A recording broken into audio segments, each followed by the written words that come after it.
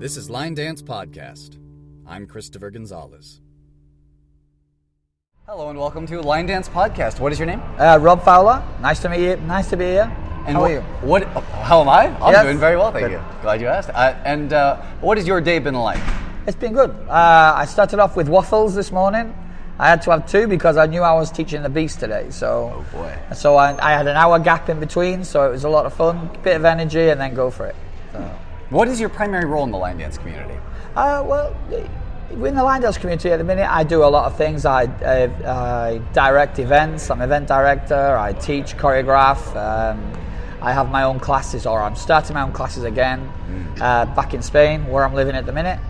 And so I see I think where I am at the minute, I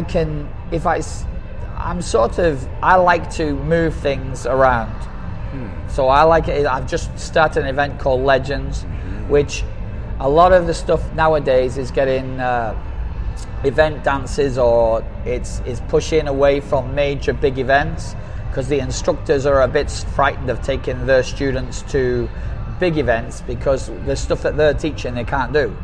When they get to the event, the teacher looks embarrassed because they're not the dances you would teach in your Monday morning class or your Tuesday evening class. It's not the sort of thing, maybe one or two, but not when you can get here. So I did a thing called Legends, which is taking it back, and it's using all the classics dances, and then what it does is it filters in the new ones. So if people go on the event, I give a dance list 12 months before of classic dances. I said, when you come on this weekend, these will be the classic dances that you will be doing, and then so you'll do one, and then there'll be two requests. You'll do one, and then the two requests.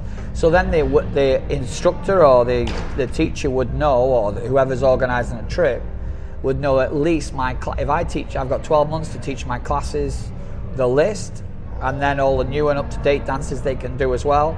So every 3 dances they're going to be on the floor. So it's less embarrassing, it's less of a risk to take your club. And the 2 times that I've done the event, I've sold out completely, 900. I can't get any more in, 900 dancers. And everyone seems to enjoy it. There's a lot of raving going. And the advertising, I don't need to do any because they're doing it. The dancers are doing it for me. Apart from the hotel, which is a bit cold now and again. So they're not having a go at the concept of the event. They're having a go at the hotel, which we can sort out. So yeah. So that's the sort of thing. And then if I see anything, what I'd like to do, I move it. I want to bring the younger generation through doing choreography, but it's doing really well at the minute. I think the choreographing for a younger age group, but that's what I did when I started 25 years ago. And then I get a bit older, and they'll get a bit older, and then they'll settle down to what choreography they want to do. At the minute, they're traveling the world, they're enjoying themselves, they're having a great time. So anyone says anything to me about them, I say, they're very clever, they're learning the trade, they're enjoying the time while they're doing it. The event director is something for the older generation to look back, and me as well, and they all think, oh yeah, you're an old man. I said, I've done that 20 years ago. Yeah, I've been there and done it, but I like it that you're enjoying it because that's our future. When I'm 60, 70, they'll be the next lot coming through doing the dances that I want to learn. So yeah. Who do you see as being especially promising among those folks? There's 2 or 3 years ago, I was really worried. Not for the next 5-10 years, because I think you've got good instructors there now who can carry on and doing that, and good choreographers who do that. But I was literally worried about, and it seems a long way away, but not for me. I've been doing it 30 years, and I'm a lifer. I'll be doing line dancing forever. So it's in my blood. It's everything about it. I love it. So I'm looking that when I get to, I'm 49, I'm 50 in April. When I get to 60, I want to be looking at the next generation. So I think in the next 10 years, we're okay because Joe Thompson's there. I'm sure Rachel will come back at some point, and you've got all the Fred Whitehouse, Darren Bailey coming through doing really good, solid dances for everybody. But then the young ones like Guillaume Richard, he is amazing. He's a very respectful. I think what happens is especially with event directors, what they have, and I talk to them. I talk to the young ones and say, look, when you're going around, you have to be respectful. You can have as much fun as you like, but if you want to stay in this industry, you have to be respectful for the dancers around you and to the event directors. So if you do that, you'll have a good... I've seen lots of young lads coming in trying to knock me off my perch or whatever it is, but when they come in, say, okay, well, when you're 3 or 4 years in, when you've gone around once and you've been to all the events and you're coming back, what usually happens then is you usually go on the event. It's either they have to pay a mortgage on the house, they have partners or whatever it is that don't want them to travel all the time. So it gets a little bit meaty then. So that's when they need advice, and I'm there to help them along with some advice. So, sometimes I need it. Is there any code of conduct you would recommend for those younger folks at events? It's literally, it's obviously, but it's very hard because they're enjoying it, and in the different countries that you go to, there's some of the dancers are flamboyant. Even here, there's a mix. There's flamboyant dancers, and then there's dancers who are from what I would call class dancers, who are quite straight. They enjoy the dancing. They don't enjoy anything really over the top hard. But there's nice little levels of them. So I would say to any budding choreographer, instructor, go to the class level. Go to the class level. Get amongst them. Don't show off. And what I like doing is, if they're very good, if the dancers are very good, and I've give Rachel advice, and I've give lots of different people advice. So Sounds of the Westgate Resort, Hotel and Casino. The wild trash container rolls you'll have to cut that one. Rolls Okay. through the grasslands of the hallway. That was a wagon. That was a truck wagon going through. Yeah. But I think what's happened, I think they're doing that on purpose now. Just rattling as they're going along. I think what the idea is now is when you get a choreographer or anyone of that level to say, go to the class level, save the real good stuff, go whack on the shows, show them what you can do. They'll respect you more if you don't try and do that on the dance floor right next to them, and you keep within the dance, and they just know you're there. They know you're good. They know you're a good dancer. And then when you get down on the floor to do a show the lot. Give them everything on there, but respect them, because if you're flailing your arms around or doing that next to an older dancer that doesn't really like it, you put them off, they move around, and then it happens quite a lot that you'll go, a bit of a show off, or the bit of this or the bit of that. So what you've got to try and do is, if that's the industry that's you want to get into, and you get the respect of all the age groups, that's what I would think that was the advice I would give them. But not tie yourself up so you look like a robot. It's just let yourself go, but not as much. And then when you're doing a demonstration, when it's asked for or anything, then give it everything. And then people will go, wow, and save it for them. Now, I'm curious, as somebody who has choreographed The Beast, yes, and also Kachi, yeah, how does one create a beginner dance, especially if you are one of these younger choreographers and you want, your initial instinct is to show everything you know, put all the steps into one dance. Yeah.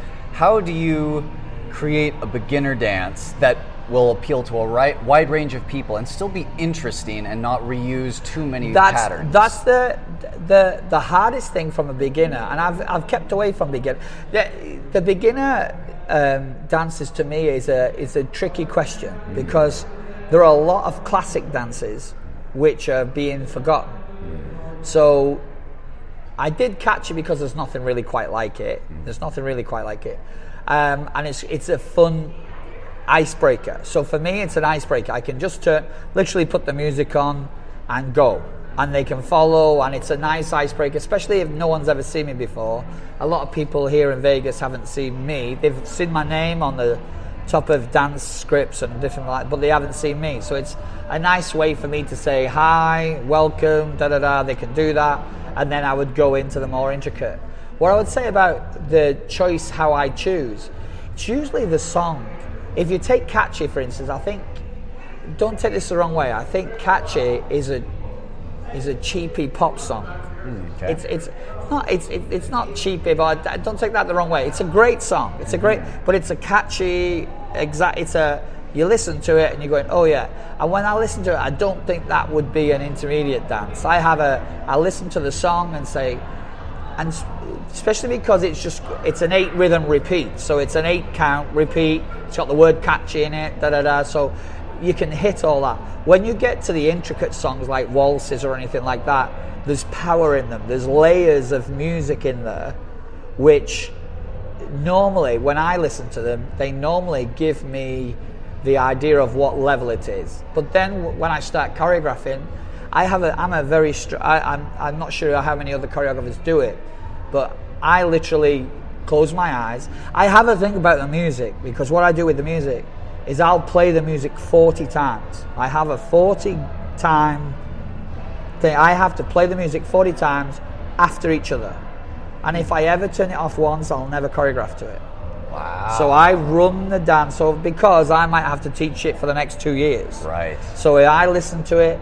I did a dance called Driven to a song called Drive by Casey someone. And I listened to it, and at the beginning I thought it was good, but after 10 songs I turned the music up. I started singing all the words. After 20 songs I turned it louder. I was playing it in the car driving down the road. So the more I listened to it, the better it got. The more I said, right, okay, I'm going to choreograph to that. And because the phrasing on it was out, the phrasing on it is quite tricky, then nobody else is going to touch it. So I can take my time, I can get it right, and when I get a song like that, the idea is, although it's in pieces, is to make it as easy as you can, but you know already it's a bit complex. But to make it as easy as you can, so people will understand that when you do that, at the end of it, you just do the 2 side walls. That's it. Things like that work with the music. So, and that's a challenge to me. That's like my hobby. That's my hobby, to get a lot of the songs come in and they're very easy. You sort of get the feel for them, and you can do that. And as long as you know the phrasing of waltzes, the phrasing of it's 64, it's 32, but what a lot of choreographers seem to miss is a lot of the background music is done on 2, 4, 6, and 8, or 1, 3, 5, and 7. So, and they tend to miss that. So they have a good song, but they'll choreograph the track on the wrong beat. So if you listen to, or it might just be me, but I'll listen to a song and most of it will go 1, 3, 5, and you'll hit a break, or you'll hit a smooth piece on 5, and then it'll be 7, 1. So when it comes back round to the 1, so you'll have your 1 as the hit and the 5 as the hit. And then, to be honest, what you're doing then is you're listening to the layers of the music. Is there a piano beat in there? Is there different things in there which you can play around with and hit as the choreography? But what I tend to do now is, as I'm getting older, I tend to look at people who would be... I try to do dances. It's a bit controversial. So I'm trying to do dances which make people feel good as they leave the floor. I want them to feel... that made me feel good, rather than the choreographer leaving the floor saying my dance was brilliant. Do you understand? I don't know if you get that. Rather than saying I made them do that, and no matter what they look like, they're walking off the floor and you're going, okay, you want to have a word, and that's where a lot of the teachers now, who hopefully when they look at my choreography, they can say, I could teach that to the class. Most of them, if he puts intermediate on, I want a teacher to look at when they see my brand, Rob Fowler, if that's on I've always, for the last 20 years, Rob Fowler is a brand that I work for.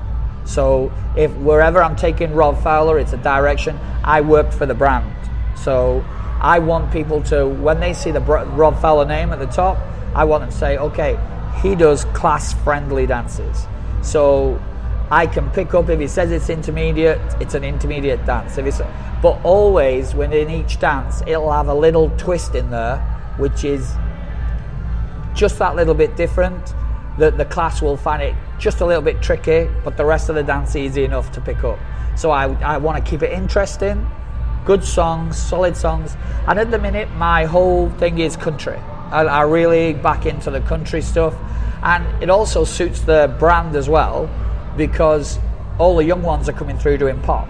They're doing pop, they're doing all the other, they're doing nightclubs, and everything else. So what I tend to do is, Uptown Funk was different because I literally got that song before anyone else, and I went, okay, that's the best pop song I've heard in a generation, and I'm not letting it go. And when I checked all the sites, it hadn't been out, so I said, right, I'm doing it straight away. So I literally stayed up all night, all day, because I knew it was going to be that I was lucky. I was lucky to catch it really at the beginning, and I got away with it. And once I'd done it, people could see it was a good dance, so most of them left it alone. Most of them left the actual choreographing to it. So I was very lucky there. But then you sort of, I sort of pick dances on the edge, like Sultry. The music for Sultry is unusual. The music for a lot of the stuff I pick is just on the edge of, I might like it, I might not like it. But the idea behind that is, if a DJ is playing 7 nightclubs on the run, or 2 or 3 nightclubs, and then 4 or 5 pop songs, what I want them to think of is, okay, I need to change the sound in the room, so I'll have a look for something a little bit different, and I want them to go, Rob Fowler always does something a little bit different. So he's always got a dance which is just on the edge. So, and I know people will like it, as long as the choreography is solid, it works right, and it goes with the music, most of the time the dance works well. And it's never going to be a top. If I know when I pick the music, it's not going to be it's a grower and a stayer rather than a quick McDonald's. So it's more of a slow burner, and it builds up rather than it being a fast food in and out in 6 weeks. So hopefully that's what they can see. How do you find that kind of music? It's very hard. If people think it's well, I love driving. I live in the south of Spain, and I pick all my music, and then I drive. A lot of my work is in France, and although France is going a little bit from country into a little bit of pop, the majority there is country. So I've got 8 hours, 12 hours driving, so I'll put all the stuff on. I've got a cabriolet car, so I'll knock the roof down, whack the country up, and I'll listen to the tracks as I'm driving. Or if I'm at home, I'll put them on. I have the earphones on. I'll listen to them. But most of the time, you sort of get a track. But what happens now is a lot of people, even the choreographers, are saying, Rob, this is your song. They're sending me the music. And I've just done a dance now called Dancer Home. And someone sent me the music, and I didn't actually like the song, but I love the artist. So then what I tend to do, and I did the same with Driven. Someone sent me the music, and I like the artist's voice. So what I tend to do then is I'll go back to their albums and look back through their albums if they've done anything that I can dance to. And the Dancer Home, the song is fantastic. But it was the song that I was sent in the first place wasn't that one. So when I listened to the artist and I found that, it was beautiful. So it depends. I have good friends that do it, or I'll hear something catchy I heard on the radio. I'd done a dance called Offenbach, and that's the group. It's called Offenbach, and I did a little dance to it. And then the next song they brought out was catchy, and they released it. And as they released it, I went, it's just and exactly what it says, catchy. And the actual word catchy means a sultry look. So when you give me catchy that way, it doesn't mean anything like a disease or anything like that. It's sort of, you give me a sultry look all night. So when they're saying you give me catchy, you're looking at someone sexy. So I checked that out first before I choreographed it. Otherwise I got in trouble. Yeah, but that's the sort of thing. So it's either a lot of listening. I know a lot of the other choreographers listen for hours and hours and hours. If you find a good song now, what I would say to any choreographer, a budding choreographer, no matter how good the song is, it has to have a catch in it. So if you're doing a nightclub and it's a flat nightclub, there's no peaks in it, there's nothing in it, there's another 50 nightclubs like it. There's another 50 odd nightclubs out there like it. If you're doing a country one and it's a flat country one, it might be a really good song. And sometimes you will get you'll look it. Sometimes you'll look at the big stars. Sometimes if they bring a dance out to a country song and it's flat but it's good, it goes well. But if you're a budding choreographer as such and you're trying to break the mold and come through, I would try and say, find something with a bit of meat to it, find a song with a bit of meat, and then choreograph to it, make it fit the thing. Don't have millions of tags in it. It's a tricky thing to do, and I've been doing this 28 years, and sometimes I mess up and do that. And you would pick a dance, and the steps have got to be right. It's got to hit the breaks in there. So people walk off the floor and say, "Wow, that felt great." I walked off the floor and that felt really good. When you're watching the dance from the outside, you're looking, going, I've not learnt that, but I want to learn it because it looked good.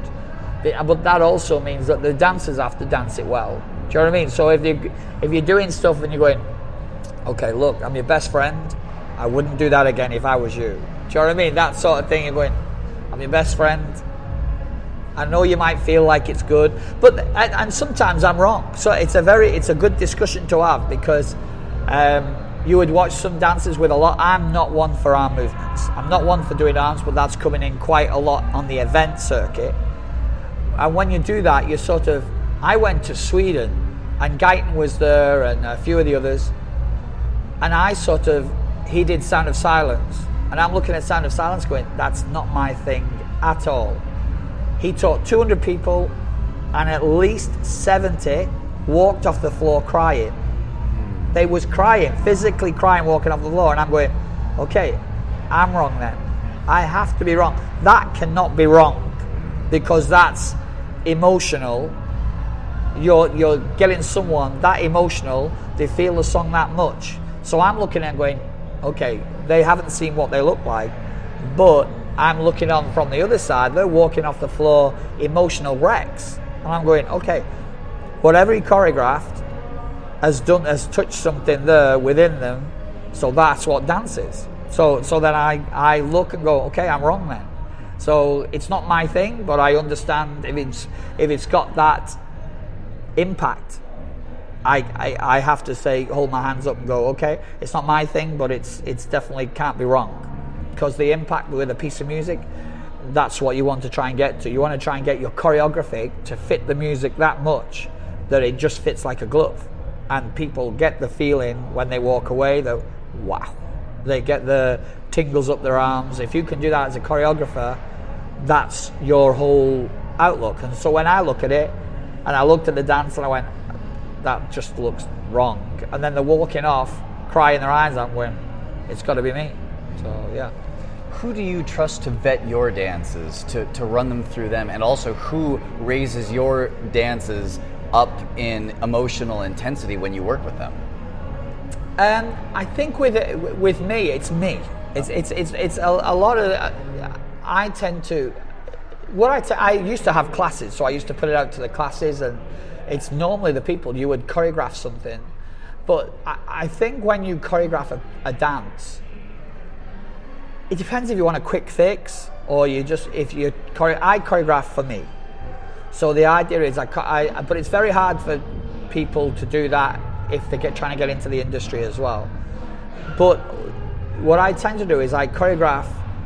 I pick a piece of music that I really like, and there's attachment to that piece of music. I'll listen, and that's where it's very hard to choose, because there's something in our song that will just grab you. And then what I try to do is I try to get it. It sounds very strange, but when I ever listen to a song, I did a dance to a song by Zac Brown called Overnight, and I thought that's in my top favorite 5 dances I've ever choreographed, and it completely crashed when I dance it. But when I dance it, it takes me to a very, very sexy red dark room, and it's sultry, there's smoke everywhere, and when I'm dancing it, I close my eyes, and every time that song comes on, I'm in that red room. I'm in a dark, smoky red room, and I'm there totally. Every time I choreograph a major piece, what I like, and it's sort of, I love dancing. A lot of people have noticed that I close my eyes. When I close my eyes, I go to my little places. I have lots of little places that I go to, and everyone says, oh, you just went to Vegas. So I went all over the place. And it sounds a bit strange, But when I'm choreographing, it just takes me to this. And what I want to do is not take people to my red room, but I want them to feel emotion, feel that through the choreography and pick the songs. And that's where I pick them, but then you never know where the dance takes. It was an advanced dance. But it was sort of, I want to take you into that. I want to take you into that place where I am, show you the place, show you around, and feel it, and then that's it. And I would like to do that on all the dances. So, what do you do with movement to find those movements that work with the sound of the music? This might sound strange as well. Most of the music tells you what to do. And I'm not sure whether that's over the 28 years. I don't mean to sound big-headed or whatever. I've just been very lucky that a lot of people like the stuff where I do, like the stuff where I do, and the movement that I do from it. Because what I'm trying to do is attach the steps to the music. So I have never ever choreographed 32 counts and waited for a piece of music come out. And I know a lot of people do. They'll choreograph a 32 count or a 64 count, have it ready, there's a pop song comes out, stick it on top of it, and go for it. Do you know what I mean? And there's a lot, won awards and everything by doing that. So, and I don't do that. I tend to wait, I tend to try and get the layers of the music, I work with it, I understand it, and some might even go 3/4 of the way through the song. On Uptown Funk, I'd choreographed Uptown Funk, and when it hits the word stop, I went over it, so I rode over the top of it. And so the first dance that I did to that, I was riding it, and I danced it for about 2 days, and I went, I am not releasing that dance. So I'd done a 64 count dance, and I had to go back. I said, if I miss that word stop, it's going to haunt me for the next 12 months of teaching it. So what I do now is when I hit it, but because you hit it and you're on a different foot, then everything that follows is different. So the whole second half of the dance had to be re-choreographed to make it work, to fit that one word 3/4 of the way through the song, just so I would not drive myself crackers through teaching. When you know you've got a good song, then you have to make sure it's a very good dance. Otherwise, you spoil it. I know a lot of people now that hear a good song, get it out quick as you can. Get it out, let's do it really quick. And then you're ruining a good song. Because if one of the big choreographers does it, hardly none of the other choreographers will touch it. Most of them won't. And because they've rushed it, you've spoiled a really, really good song for all of the dancers. Because it's like, okay, and you can leave it 6 months, and then because it's a good song, you'll get instructors teaching to it, and they'll go, yeah, the dance is okay, but the song's brilliant. So, and that's where the month thing comes from. Where 4 weeks later, when the song's gone out the charts, the dance goes, because the choreographer hasn't really worked hard enough on the. If it's a good enough song, it should be there for a long time with the choreography, especially in what we do. Yeah. And you mentioned the twist. How do you come up with a movement that hasn't been done before and that people look at? They're like, I want to do that for some reason. What I like to do is, there's breaks in music, but when I say there's breaks in music, there's often something. It's very easy. Lonely Drum has that boom, boom, boom right in the middle of it. So that is something that a beginner dancer can associate straight away. So it goes boom, boom, boom, and they go bam, bam, bam. When it goes woo, woo, straight away, that is a perfect beginner. And that'll be, I'm sure, one day that'll be a legend dance. And the choreographer, we've never heard of him before, he's coming through, it might be just a one-off, lucky, but he's just done another one. But what normally happens is, if you get a lucky dance, or a good dance, then you have to follow that after with something really good, otherwise you end up going away. So that's the trick. When you get something on the top, you have to back it up with something if you want to stay there, or it sort of drifts away until you get another one come in. But if you take that song, that boom, boom, boom in it, or when you've just done Rebecca's dance, clap, clap, clap. That's a bit more younger generation thing, but it's a lot of fun with it. Oh, clap snap, yeah. Clap snap. Mm-hmm. But what you do is the clap snap thing is it every now and again there's a song that comes along which freshens the atmosphere up in a room. That's definitely one of them. So it's clap, fits the music really well, it's got a little bit of fun. All the age groups will do it, but you will only get one of them every so often. There'll be one fun icebreaker thing. They'll get up and the older generation might feel, instead of feeling silly, they're just having a fun time with it. So they'll have a fun time and they'll go away, but then you'll probably get, if you did 2 or 3 of them, they probably won't hang around. So it depends. Sometimes you're lucky and sometimes you're not. So. What are some of the different niches? Because I know Megan and I have talked about that. There are some dances that are like cool and spooky, like Wonderland Waltz, or Run Me Like a River, or even Sound of Silence. And then there are the ones where it's like really energetic, like Hold Your Horses, syncopated rhythm. What are the different styles that can be hit over the course of the night? It's an interesting subject because if you're from a competition background, then it's West Coast swing, it's East Coast swing, it's waltz, it's cha-cha and everything. But I was running a company or a thing called World Dance Masters or Masters in Line. Mm-hmm. I'd love to hear more about that too. And Masters in Line, when I was running it, because we were the head and I was because I was literally the head organizer of it, along with Rachel and that. Whenever you choreograph dances, you have to have them within that boundary. So it's either a lilt dance, you have to do everything correct, because all the competitors are looking at you. As soon as I finished, I released different dances like Intrigue.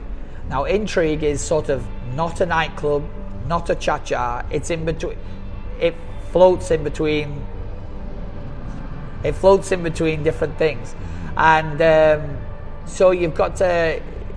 I can do that because I've got no structure now. I don't have to work to that. So, yeah.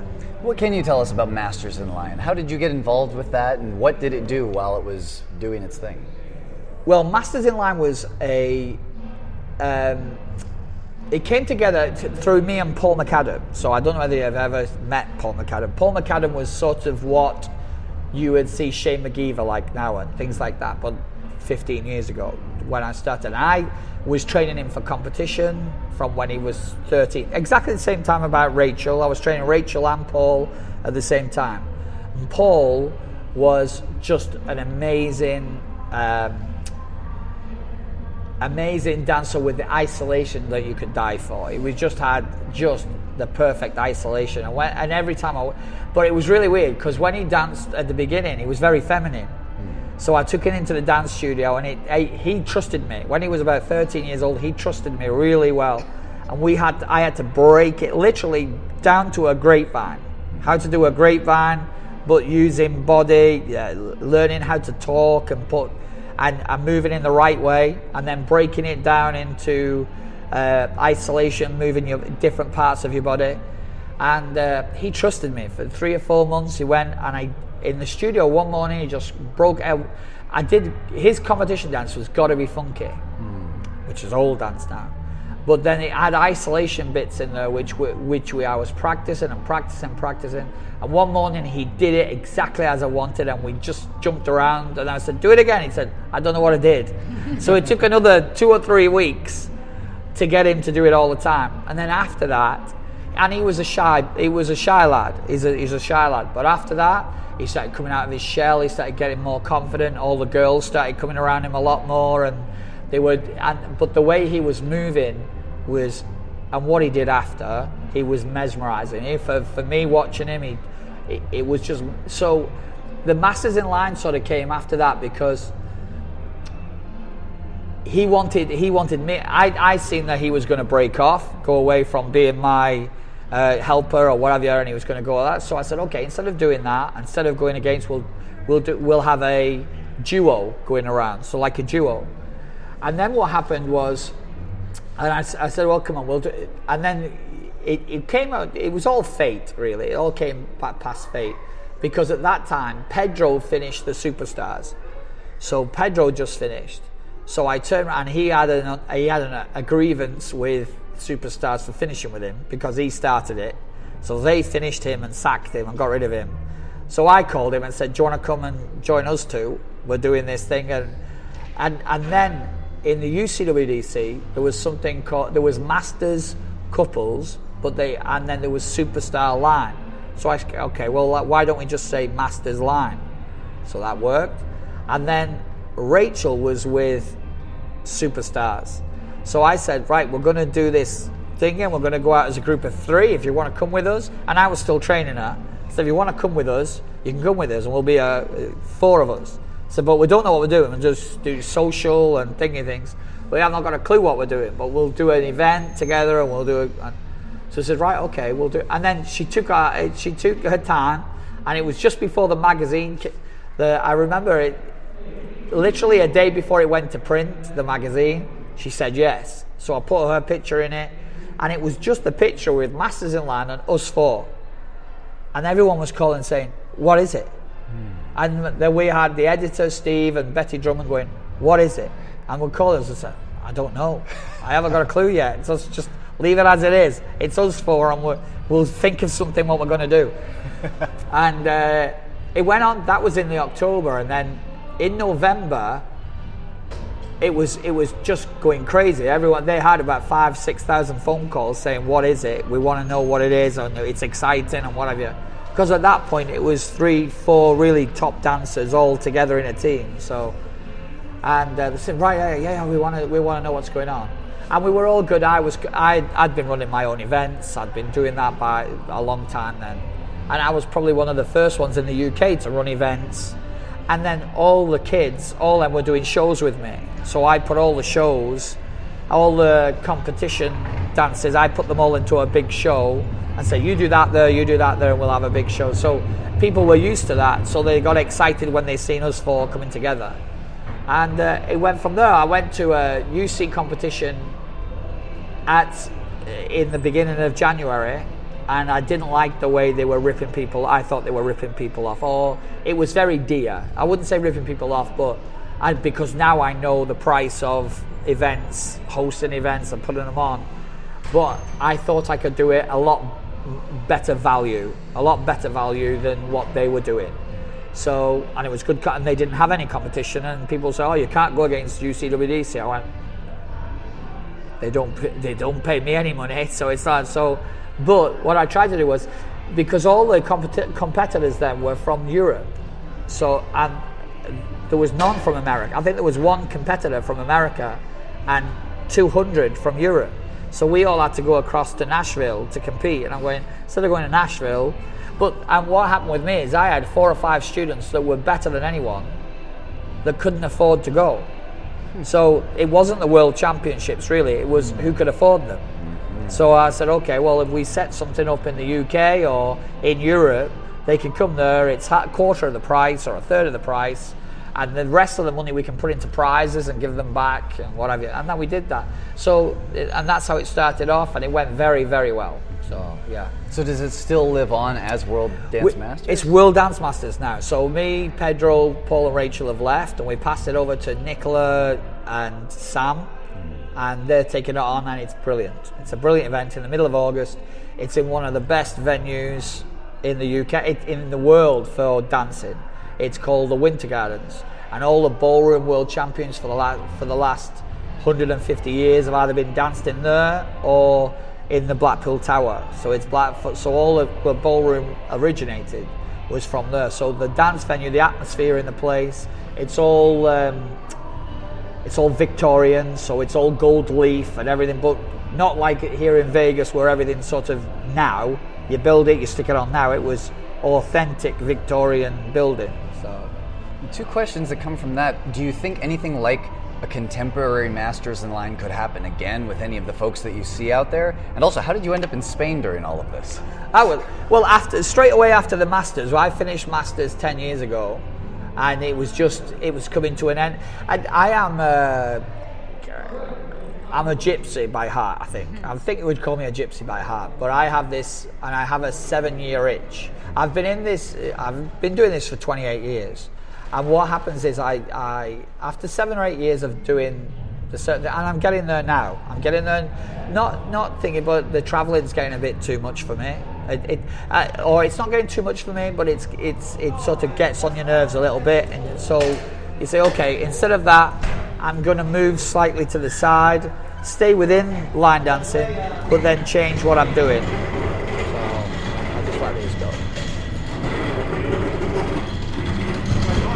The mighty trash bin once again stalks its prey from one end of the hallway to the other. You were saying? Yeah, so where was we? I've got lost. Spain and being Egyptian. Oh yeah. Well, what happens then is where I'm going through. When I finished the Masters in Line, it was sort of the end. So that was 10 years of doing that. I was 10 years of doing my own events beforehand. So when it comes to 7 or 8 years, I tend to get restless. Restless is a good word. So it started getting, when I was running Masters in Line, I ended up being a businessman rather than being a dancer, and I hated it. I like to do the choreography, I like to get in that, and I ended up being a businessman as an event director, which I'm not very good at. Event director I'm good at, a businessman I'm not good at. So, and it was I was really getting on my nerves doing it, so I wanted to get back into dancing. So I passed it over to Sam now, who he's a young lad, but he'd just come out of business degree. His dad's got a big, very good business. So he took it over with Nicola, who is technically brilliant. So she's technically very, very good, and she's quite coldy, as in good businesswoman, and a good way to yes and no and that. So I had a lot of friends who I was saying, yeah, okay. So you can't do that in business. So. And as far as Masters in Line 2017 or 2018 would go, do you see folks out there with the potential to become that kind of super group and just combine their styles in a way that dominates every genre of music and difficulty level? Watch this space. I'm not saying any more. Interesting. Interesting. Yeah, yes, watch this space. Okay. I'm also curious about your hat.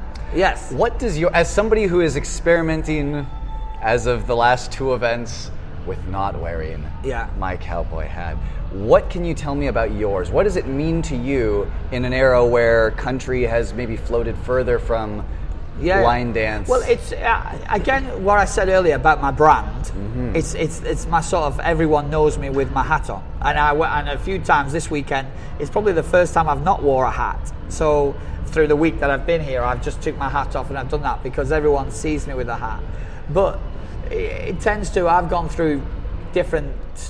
Like I say, I move different ways, but I've always loved country music, always, and.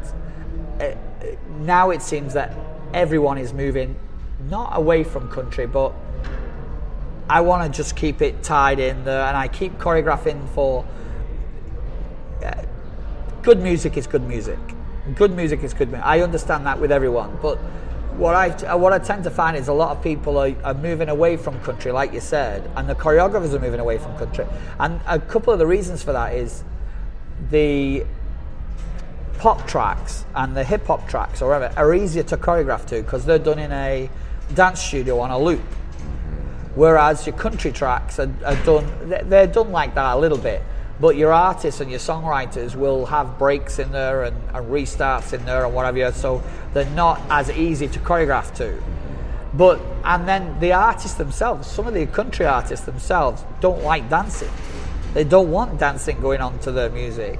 So it's especially because I know for a fact. So, and it seems Nashville sometimes, the trends in Nashville, the music goes very slow. So they do literally like nightclubs and everything comes out to try and squeeze into the pop charts as well. They're trying to squeeze all the money out of the Faith Hill or the what's the blonde girl? Taylor Swift. Okay. Taylor Swift. They're crossing over a little bit into the pop scene to make more money, and I've got no problem with that. But what I tend to do then is I want to keep dancing as such on all genres of music, but I think I'm at the minute, because country is sort of, I think the generation which I'm choreographing to love country music. So I'm trying to keep that brand open, or let that way into country. Then when they know that Rob's done a country track, I know it's going to be a good track. I know it's going to be a good track of music. I know my class can do it.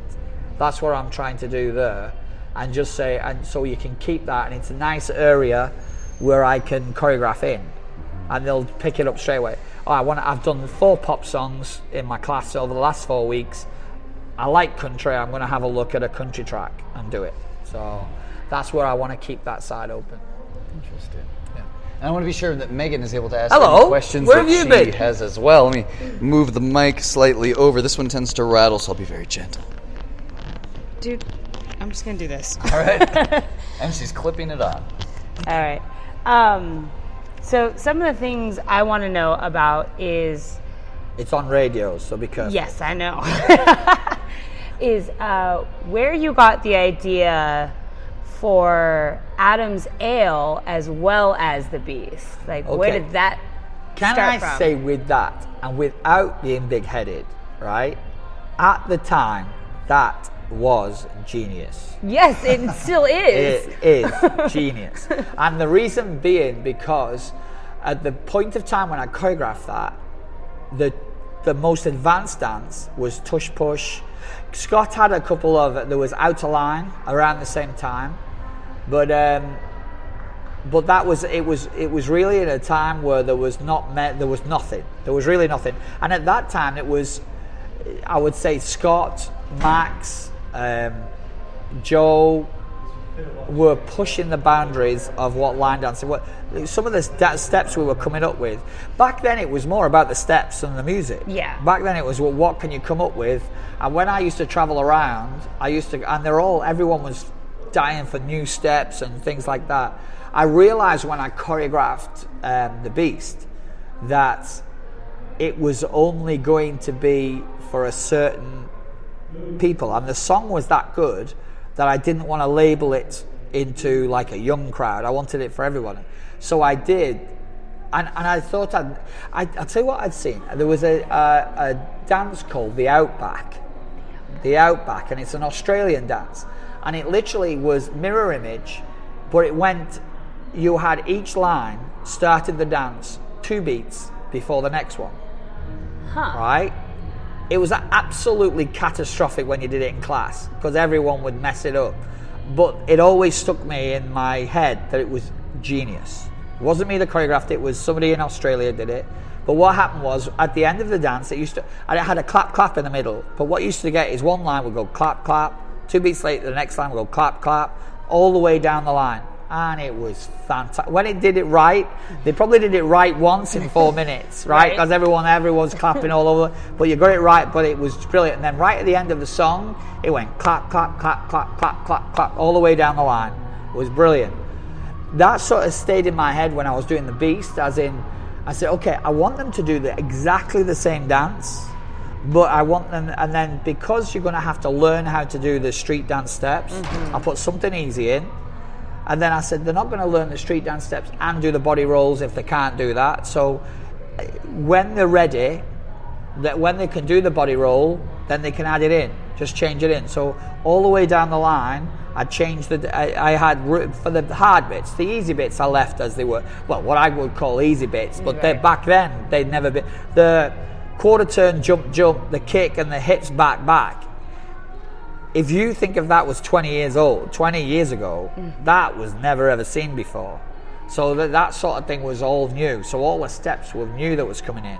So it was a very clever dance to do at the time. And because I was competing as well, I used to do the UCWDC and I'd compete. And it was just, for some reason, I've never had any dance background before. It would just fitted me. The choreography fitted me. I didn't know. I had all the ideas. They just came to me. They were doing it. I'm going, I'll do this. And everyone liked it. And when I first started, I was learning how to do it. And I was in a teacher's class called Norma and Bill. They were an old couple over in Liverpool. And they asked me to take over the class. And they said, well, I know you're trying to choreograph things. I said, yeah, but I'm only choreographing the steps that I like, that I need to learn. I'm choreographing them. I said, well, you've done a couple yourself. try one of the class. And one night she broke, the driver, Bill, her husband, broke his ankle in a car crash and called me and said, will you take the class? And I said, yeah, I'll take the class. I said, what do you want me to teach? She said, well, teach one of your own. So I said, okay. So I taught one of my own dances and everyone liked it. She called me the day after and said, everyone really liked your class. I'm going to be out of it for 6 weeks. Do you want to take the class over? So I said, right, okay. So I took the class over, and then the week after there was 60 people, double the amount came. And then the week after there was double that, and then double that. And they just said, no, we don't want anyone else's dances, we're coming for yours. So I was like, okay, I'll just keep choreographing. So I choreographed, one of my early dances was Beethoven's Boogie, which is still out now, but then you can see the speed of it. I was a young boy then, do you know what I mean? But everyone liked it, and so that was where I started growing, and then people were asking me to go to different clubs, and that's where my career started, really. But I have no idea where the creation comes from. It's out of my head, it's in there, and sometimes I speak to people, I speak to artists, I speak to people, and I'm saying, you can hear it in the music, and they're going, Rob, we can't even. You're saying you can hear it, we can't hear it. So whatever you're listening to, you're in a different world than what we're in. And I said, but you can hear it. And they said, when you feel it, does it not take you to... it takes me to this place. And we said, they're all looking like I've been on drinking or something, something very strange or whatever. I said, yeah, but it just takes me there. And so then I've put... I'm only good at line dance. And everyone comes in and says, oh, yeah, you think... I said, well, look, there's a lot of people that's good at everything. There's brain surgeons who are brilliant brain surgery. There's everything. So, and there's a lot of people ask me why I keep my feet on the ground. I said, okay, I'm a line dance choreographer.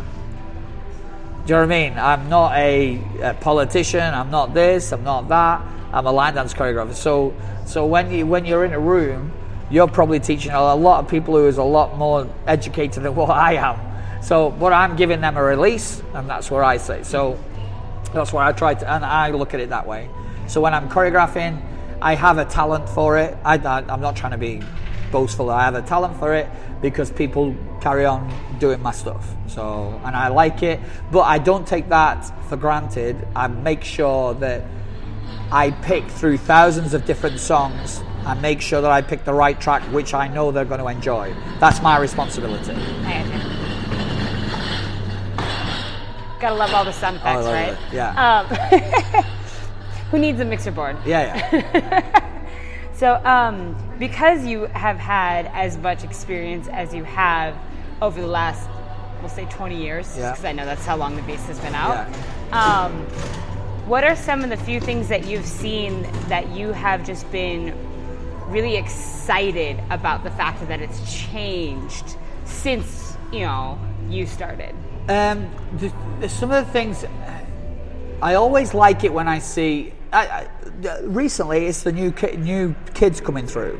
Recently it's the new kids, because I was very worried, like we said earlier, I was worried 4 or 5 years ago there was no young ones coming through to challenge your way you think. Do you know what I mean? So the Freds and all that were, the Freds, the Darrens, the Guillaumes, the Madison. Madison must be the hop. If I could have had my shares out, I'd have took shares in Madison. Do you know what I mean? Because she's probably going to be in the next. The hard thing for Madison is she lives in Australia, right? Where everything else is going on in Europe or in America. I know. I went to Australia this year, and I would move there because the scene is me all over. Right. It's me all over. And when you speak to Madison, and I've seen Madison in action, she is amazing. For 22 years old, she is amazing. She's grown up in the head. She is the full package. So, and I look, and then Guillaume, and what the other thing about Madison is very respectful. Guillaume is very respectful. Shane, very respectful. So they're coming out, and that's what makes me excited for the dances, for the future, and for the dance community. A lot of the things that get me excited is always changing. Is trying to keep. For me now, Legends was good. I know it sounds really weird, but Legends, what I did, I really liked because gets you back into a multi-crowd system, all dancing together, which I like. So rather than splitting off. But what happened was people coming up and saying, "Oh, that event's pinching your idea." So it's not my idea. Legends, the dance of legend, they are classic dances. It's not really my idea. It's just I've put it into a format which everyone understands, enjoys, likes, and it's a good format. But then they're going to say all these classic dances are coming out. I said, that's brilliant. So when all these are going, the ones who are learning it to come to Legends are also learning it to go, and they're going asking for the DJ to play it. And like you say, most of the dancers who are coming in now have been doing it for 5 or 6 years. If you have dancers who are coming back from 10 years ago, they walk in here, they say, I don't know one dance. If they walked into Legends, they can go, I remember, I can't, after one wall, I could remember what I'm doing. So they walk in, or a classic dance, if they go on a weekend and you do it that way. So that gets me excited about bringing everything back together again. Nice. Now, I know you've mentioned about things being respectful and like just how you present yourself as an instructor. Is there any actual just tips that you've figured out over the years of traveling that like just has made your life so much easier? I think it's. I would really have a chat because I would really have a chat about people that want to get into the industry, that you have to have a balanced life. I said, I'm 2 marriages and maybe 3, whatever it is, or 2. But it's very hard on the other partner. I understand it's very hard on the partner if you're doing as much as what I'm doing and some of the young ones now are taking on. Yeah. And the other thing what I found is, early on in the early days, like what these are doing now, these are going around now. It's an amazing thing because they're literally going to, my mum and dad, my parents have never been outside of the UK. They come to Spain 3 years ago, and they're 70 years old. That's the only time they've ever been out of the country. They didn't travel an hour and a half outside of where I was brought up. So from me, they look at, and the rest of my family are very close. My brother lives in Australia now, but my 2 sisters live within a couple of miles of my mum and dad. So they tend to stay close. So that what I'm trying to say is, I've been traveling the world for 28 years, and it's an amazing thing. But what happens is, the friend base, what you have, I've lost. So all the friends that I have karate. I don't know if you know that before I did karate, I was a karate black belt before I started dancing. And the lads that was there are still my life friends. If I get any trouble now, I call them and I chat to them. If I need it, I still have friends that are very good, close friends within that community.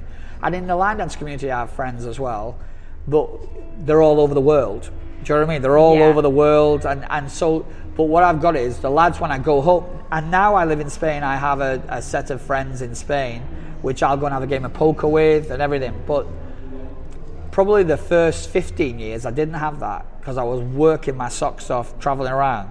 And you end up, it looks glamorous on the outside, but when you actually get past the first 2 or 3 years, it's not that glamorous traveling.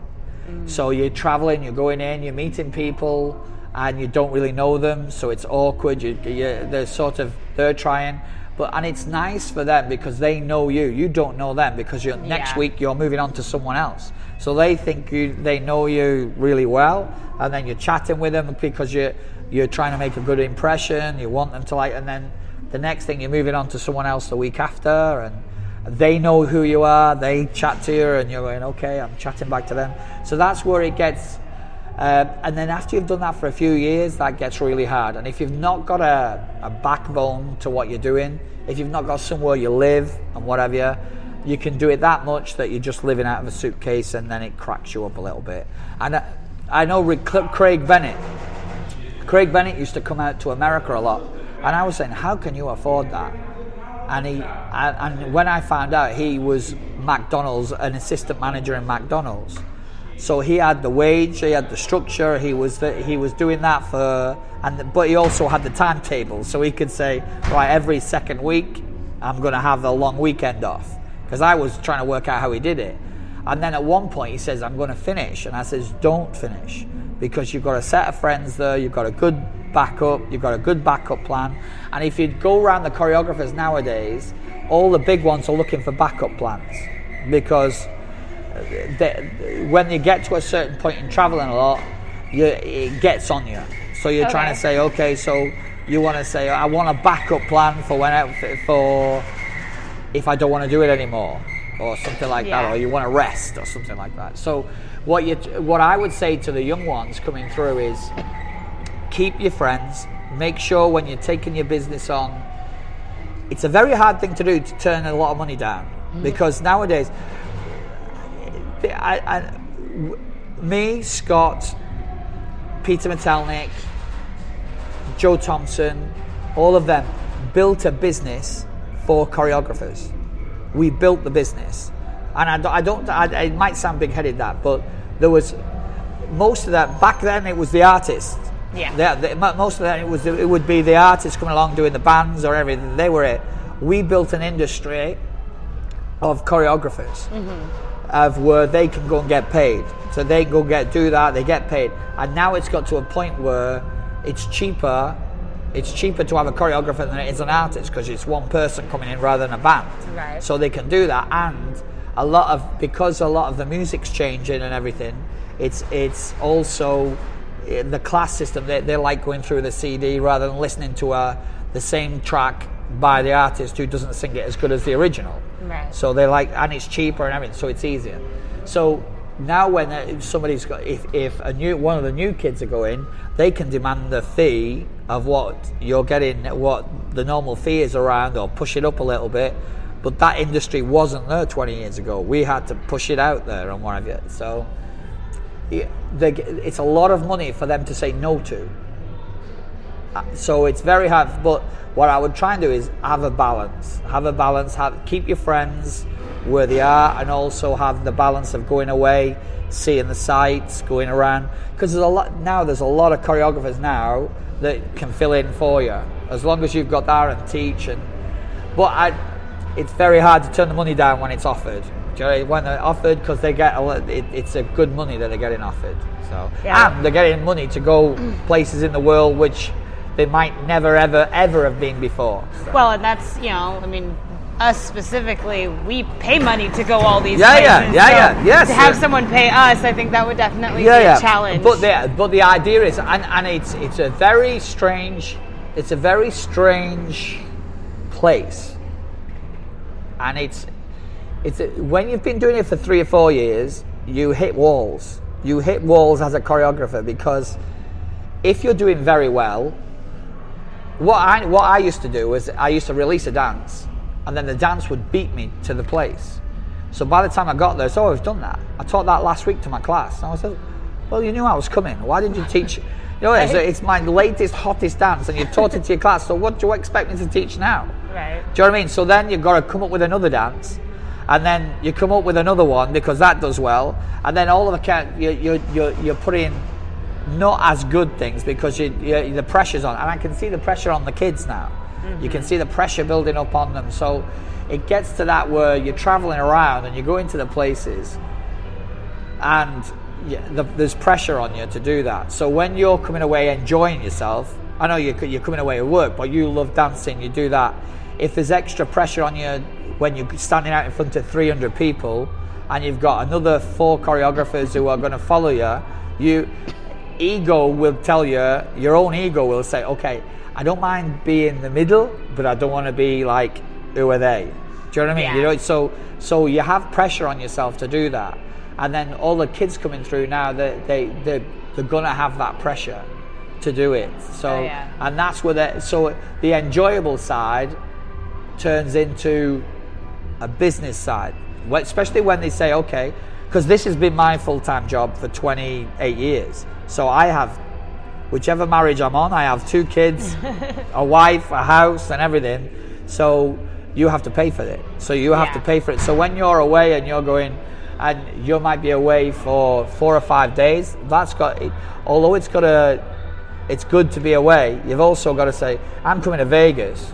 I could easily spend what I'm making here straight away. But then when I go home after 10 days, I have nothing to show for what I'm going home to. So here is where I've got to say, okay, and I've been to Vegas 7 or 8 times. So I said, I've seen most of it. I'm going to get paid, and I can hold the money. Yeah. Do you know what I mean? So, and that's where, for a lot of the organisers now, that won't pay you what it's, especially the young ones. They'll pay them a good fee, but not a strong fee. But they've got no mortgages. Right. So they have no mortgages. It's good. They can go around. They can play. They live with the mum and dads, or they live in with whoever. So they can charge nothing. They get a free flight. They're coming here, and then they're going out. Whatever they make, they can go and spend. Right. Do you know what I mean? They go out and blow it, and what have you. When they hit the 27 mark, 28 mark, that's when it gets serious, because they've got a mortgage on a flat. Their mums and dads kicked them out. Right. So it's right, go and get your own place. And then what you find is a lot of them now are struggling, because then they're struggling, and they say, and that's where you'll lose a lot, because they have to go get a proper job. Yeah. If they can't last, and because if they've put themselves into the brand, they put themselves into a brand which not a lot of people can do. They don't have any work. Right. I can go to a social anywhere. I can teach. I can go and open my own line dance class. I can go to a social anywhere, and they'll get up and do my dances. A lot of the choreographers who are doing it today, they might have 1 or 2 dances out there, and that's it. They can't make money out of it. So once they get to that 28, then they've got to buckle in and think, okay, where is the best market to do that? Where I'm comfortable at it? And okay, then they have to grow up. Do you know what I mean? So it sounds a bit harsh, but then you say, okay, you've enjoyed it now. Now you have to grow up a bit. Right. So, and that takes some doing, and some don't like it, and then they'll leave. But our industry, that's where with me now, I want to give them advice, because I want them to stay in. So I want them to, and where they've been going, they're all the old ones. Do you know what I mean? Leave all the old ones. I want to do this. I said, well, okay, we can do that, but you won't get very far with it. Do you know what I mean? You have to have at some point you're going to have to pay your own way, or do that, or whatever. So that's where, and I think I've been in it 20 years, and it's up to us as the older choreographers, the oldest teachers, to talk to them and talk it through. And I give some advice. So I've been watching some people teaching in the other rooms and give them advice on what I think, not how they can be better. Not that mostly everyone's good, but some people don't control the floor enough. Some people lose. Yeah. And some of the stuff they're doing within the dances doesn't suit what the age group they're trying to teach it. So I'll just give them a bit of advice that way. So, did you have any? Yeah. Sure. I'm curious whether the Rob Fowler brand has any Rob Fowler brand merchandise that we can find online. And also, it did have it. It does have it. How might we get in contact with you or find out more about you online? Well, I did have a website. Up to about 4 or 5 weeks ago, but I've changed that now to when I go back to Spain, I'm opening my own bar and restaurant with a dance hall there. So. Because when I said before, I move in different ways a little bit. I have 2 boys. Corey and Jackson, who are 9 and 8. And I've been this year. I've travelled. I've been home 4 months out of 10. So it's not good. It's not good to see my boys. And the oldest one turned around to me and said, "Okay, that's it. You're away too much." So I'm still going to travel. I'm not retiring or anything like that. I'm still traveling a lot, but I'm cutting a lot down for the next little bit, as in I want to do more at my own place and bring people to me. And then at weekends I'll still go away and go abroad.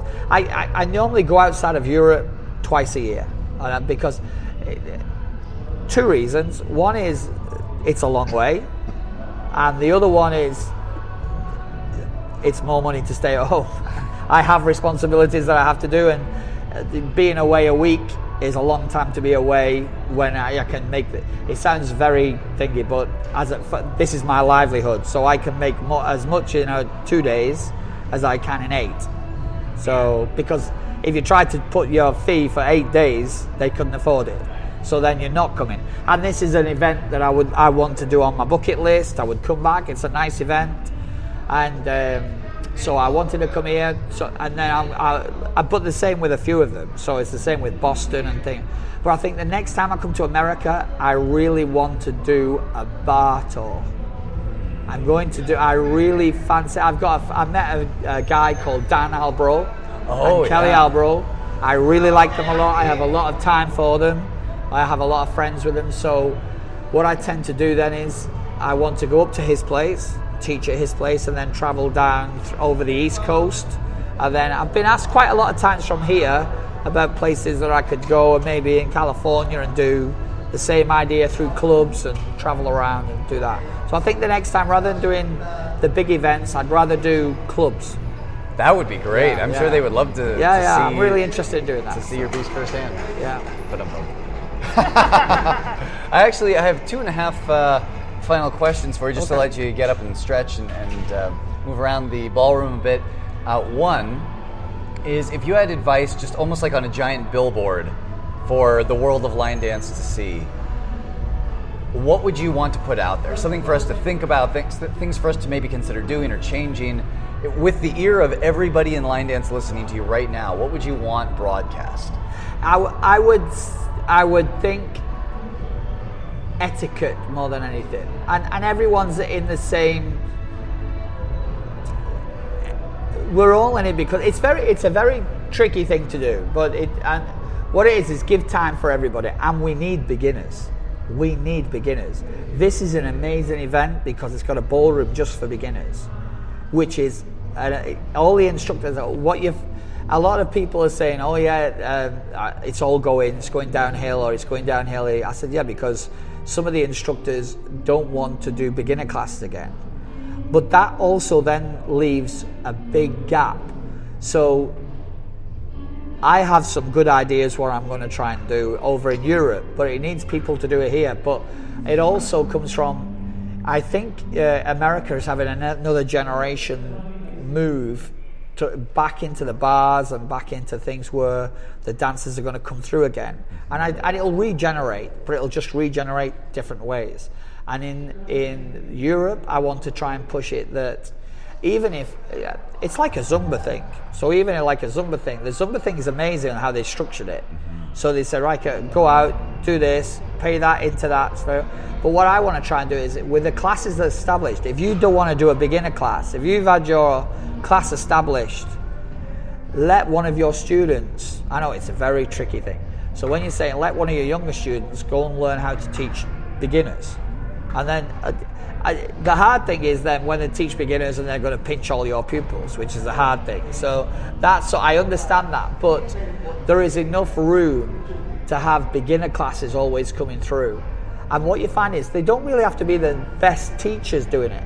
It's going to be the best characters will have good classes. So sometimes, a lot of times I go to places and the instructors are not that good. The instructors are okay, the good instructors, but not very, very good. But they are very nice. They're very pleasant. They're very respectful. They have a good fun with all the classes. And people are just going out for a laugh at the beginning until you get the serious ones. And then when it gets a bit serious, they'll have a move on or come around, or go to a different class. But they'll still come to that class because it's enjoyable. So the idea, what we've got to try and do is entice or ask the teachers or promote beginners, and don't make them feel out of it. Make them feel included in it, because that's the only way you're going to be able to afford a hotel like this. If you want to go away and keep that going, or the hall which is down the street, the only way you're going to afford it is to have a new blood coming in. And the new blood has got to come in from, if you're teaching in a church hall down the road, you have to have beginners coming in to pay for it, to keep it going. Otherwise, and then you out of that, the beginner, in 10 years, you might have the next instructor for that class. Do you know what I mean? Who loves the class, understands the structure of the class, and will go for it. Trust us to sit right next to where the kitchen is. Yes. All right, so a couple final questions. I thought you just said that 10 minutes ago. Oh, well, that was one of the two. All right, okay. Then so there's that one. The other one was if you had, let's say, just a top list of, because you mentioned both classics. Yeah. And I know the European and American classics can differ. Yeah. And you've also mentioned genius dances. Yeah. What are some classic dances that we need to be sure as the younger generation? Yeah. Never fade away, never die. We are always teaching them maybe once a year, and also the genius dances. Which ones deserve that recognition? And then, of course, after that, I have another. Okay, I have a few, and it might surprise you. Chill Factor. Yes. The 3/4 turn in Chill Factor is my ultimate genius move, and it was done by Daniel Whitaker, who's a good friend of mine. The 3/4 turn in that, when it was done, was off the planet. Off the planet. So when I look at it and I go, that was inspirational. And the dance around it fits and the music's brilliant. But that 3/4 turn lock behind into that 3/4 was inspirational. Most of my other inspiration was Scott Blevins. Scott Blevins in the early days, but he pushed the level too hard. He was pushing the level real hard, and I got my career out of, it's like what's happening now. I diluted it to where people could actually do it. Do you know what I mean? So a lot of people would have a go at his stuff and not be capable of doing what he was trying to teach. And then I would say, okay, I'm going to do the same sort of ideas, but dilute it to a place where it was dancer friendly. And so the stuff that he did, Drive Me Wild back then was inspirational. Have Fun Go Mad. Some of the dances which are being, all the choreographers now should really look back, and sometimes they look and disrespect some of the older choreographers. But all the dances, what they did, are ice-breaking dances.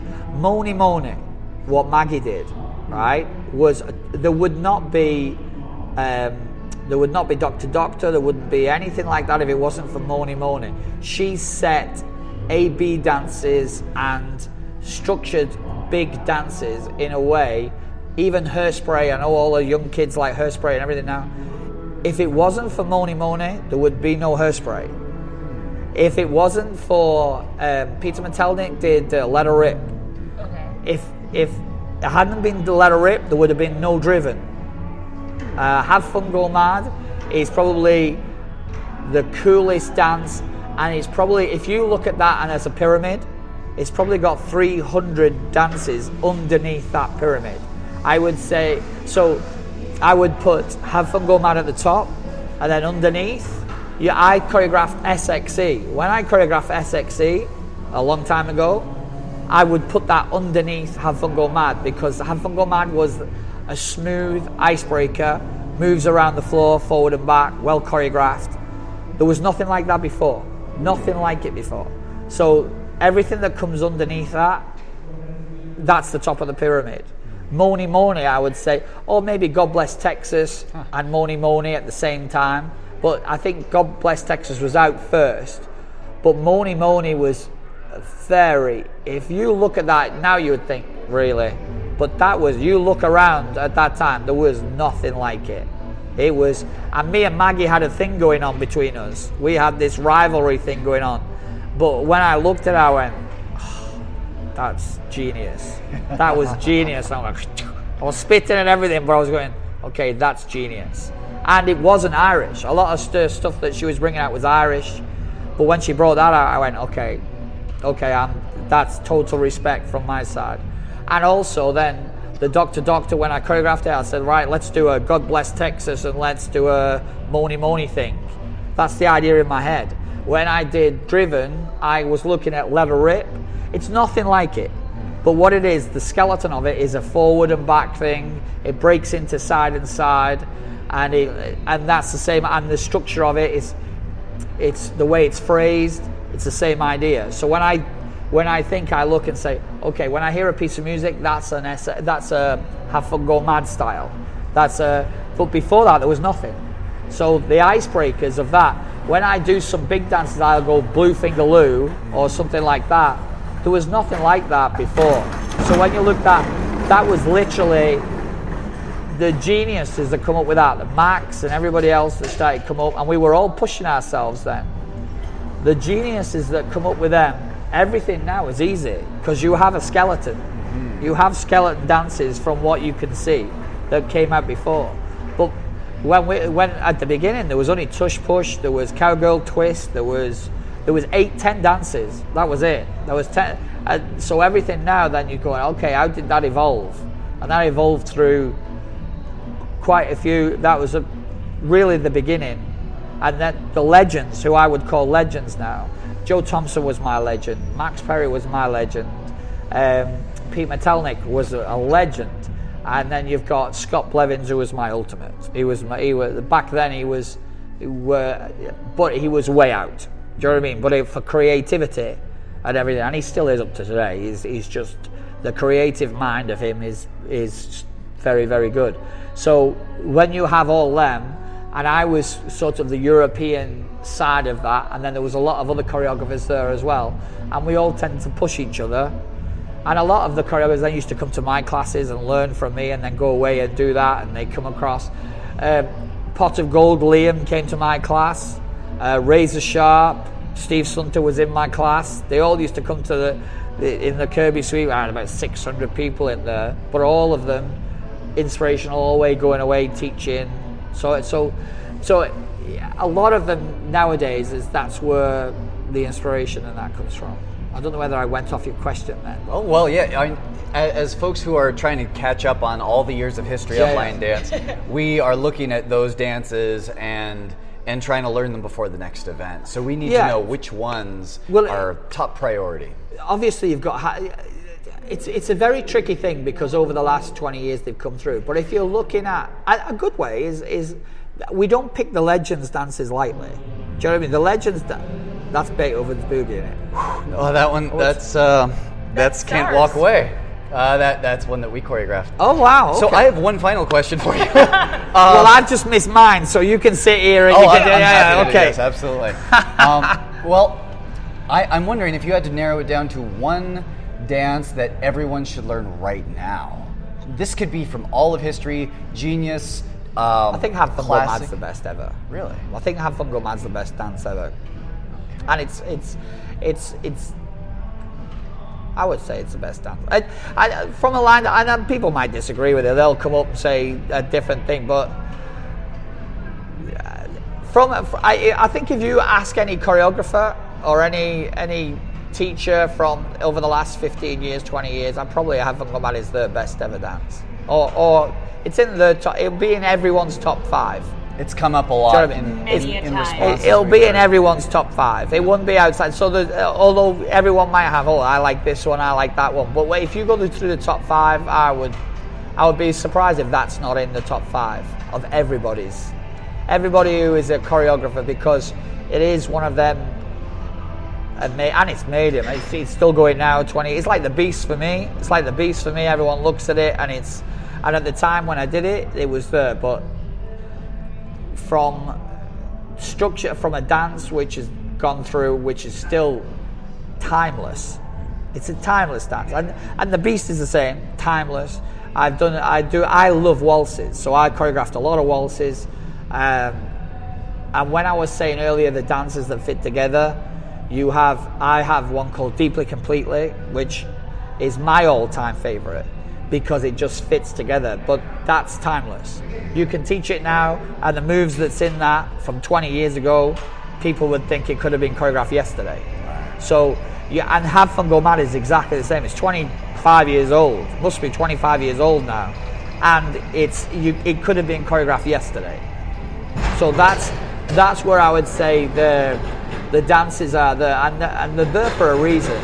And when I pick the legends dances, they're classic dances, but they're classic dances because they've lasted the time because they are the best. And back then there was no internet, but they lasted. They went all around the world before the internet. You have to really think about that when you're doing it. So they lasted for 10 years, and there's the Black Coffees, and there's all of the easier ones, but they went around the world before the internet. And that's still, now when the internet's on, every dance that comes out, you will get all the advanced dancers, all the competitors, everyone. If you give them 10 dances, Have Fun Go Mad would be in the middle of it. There would probably be Swinging Ours would be in the middle of there, and something like that for the advances. Then you've got the easier ones for Closer would be in there for the improvers type thing and what have you. So you have dances that will be there forever, and I think they're the ones you should really look at and go, yeah, they're the inspirational ones. And is there an email address? Because I'm not sure if we ever nailed down a specific email address or website where people could reach out and ask you a question, maybe Facebook or something. Well, I'm on Facebook, and I'm changing a lot of things because I'm going to open this bar now, so I'm going to change it, and the structure's going through. But my email's robfowler@hotmail.es España. So it's ES España. Or if you go to Legends in Line, I'm Legends in Line, I'm the organizer. It either gets passed to me or I can look at it as well. How do you spell Rob Fowler? ROBFOWLER, and there's no points or full stops or anything like that. It's just straight through.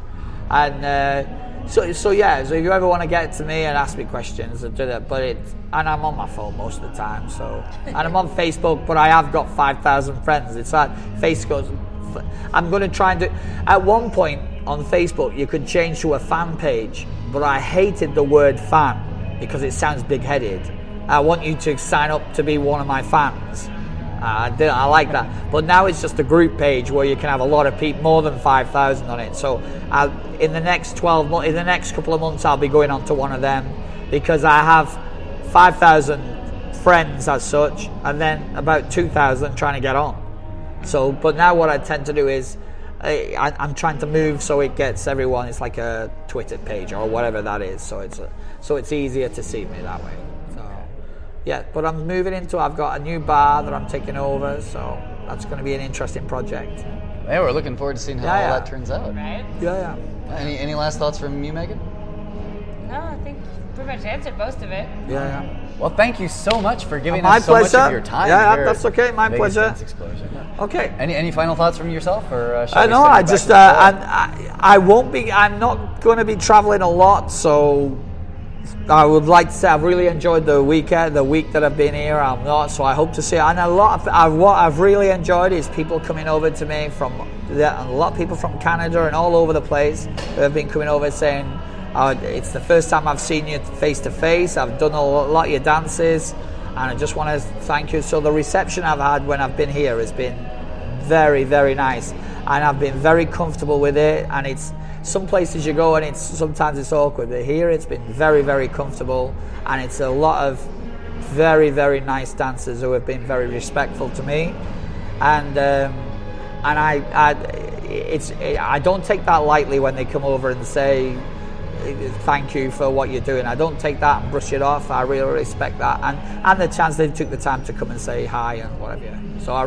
So that side of it is amazing, but the other side, the traveling, I need to just have a rest for a bit. So yes, I'm not doing like let Rachel's having a rest and what have you. So I'm not doing that. I'm actually just moving to the side. I'll carry on be doing it, and I have got contracts and I've been doing that, and I'm taking new ones on, but I'm probably cutting down a little bit. So because it's been crazy. All right. Well, thank you again so much. Thanks to everyone. We will see you on the dance floor. Okay.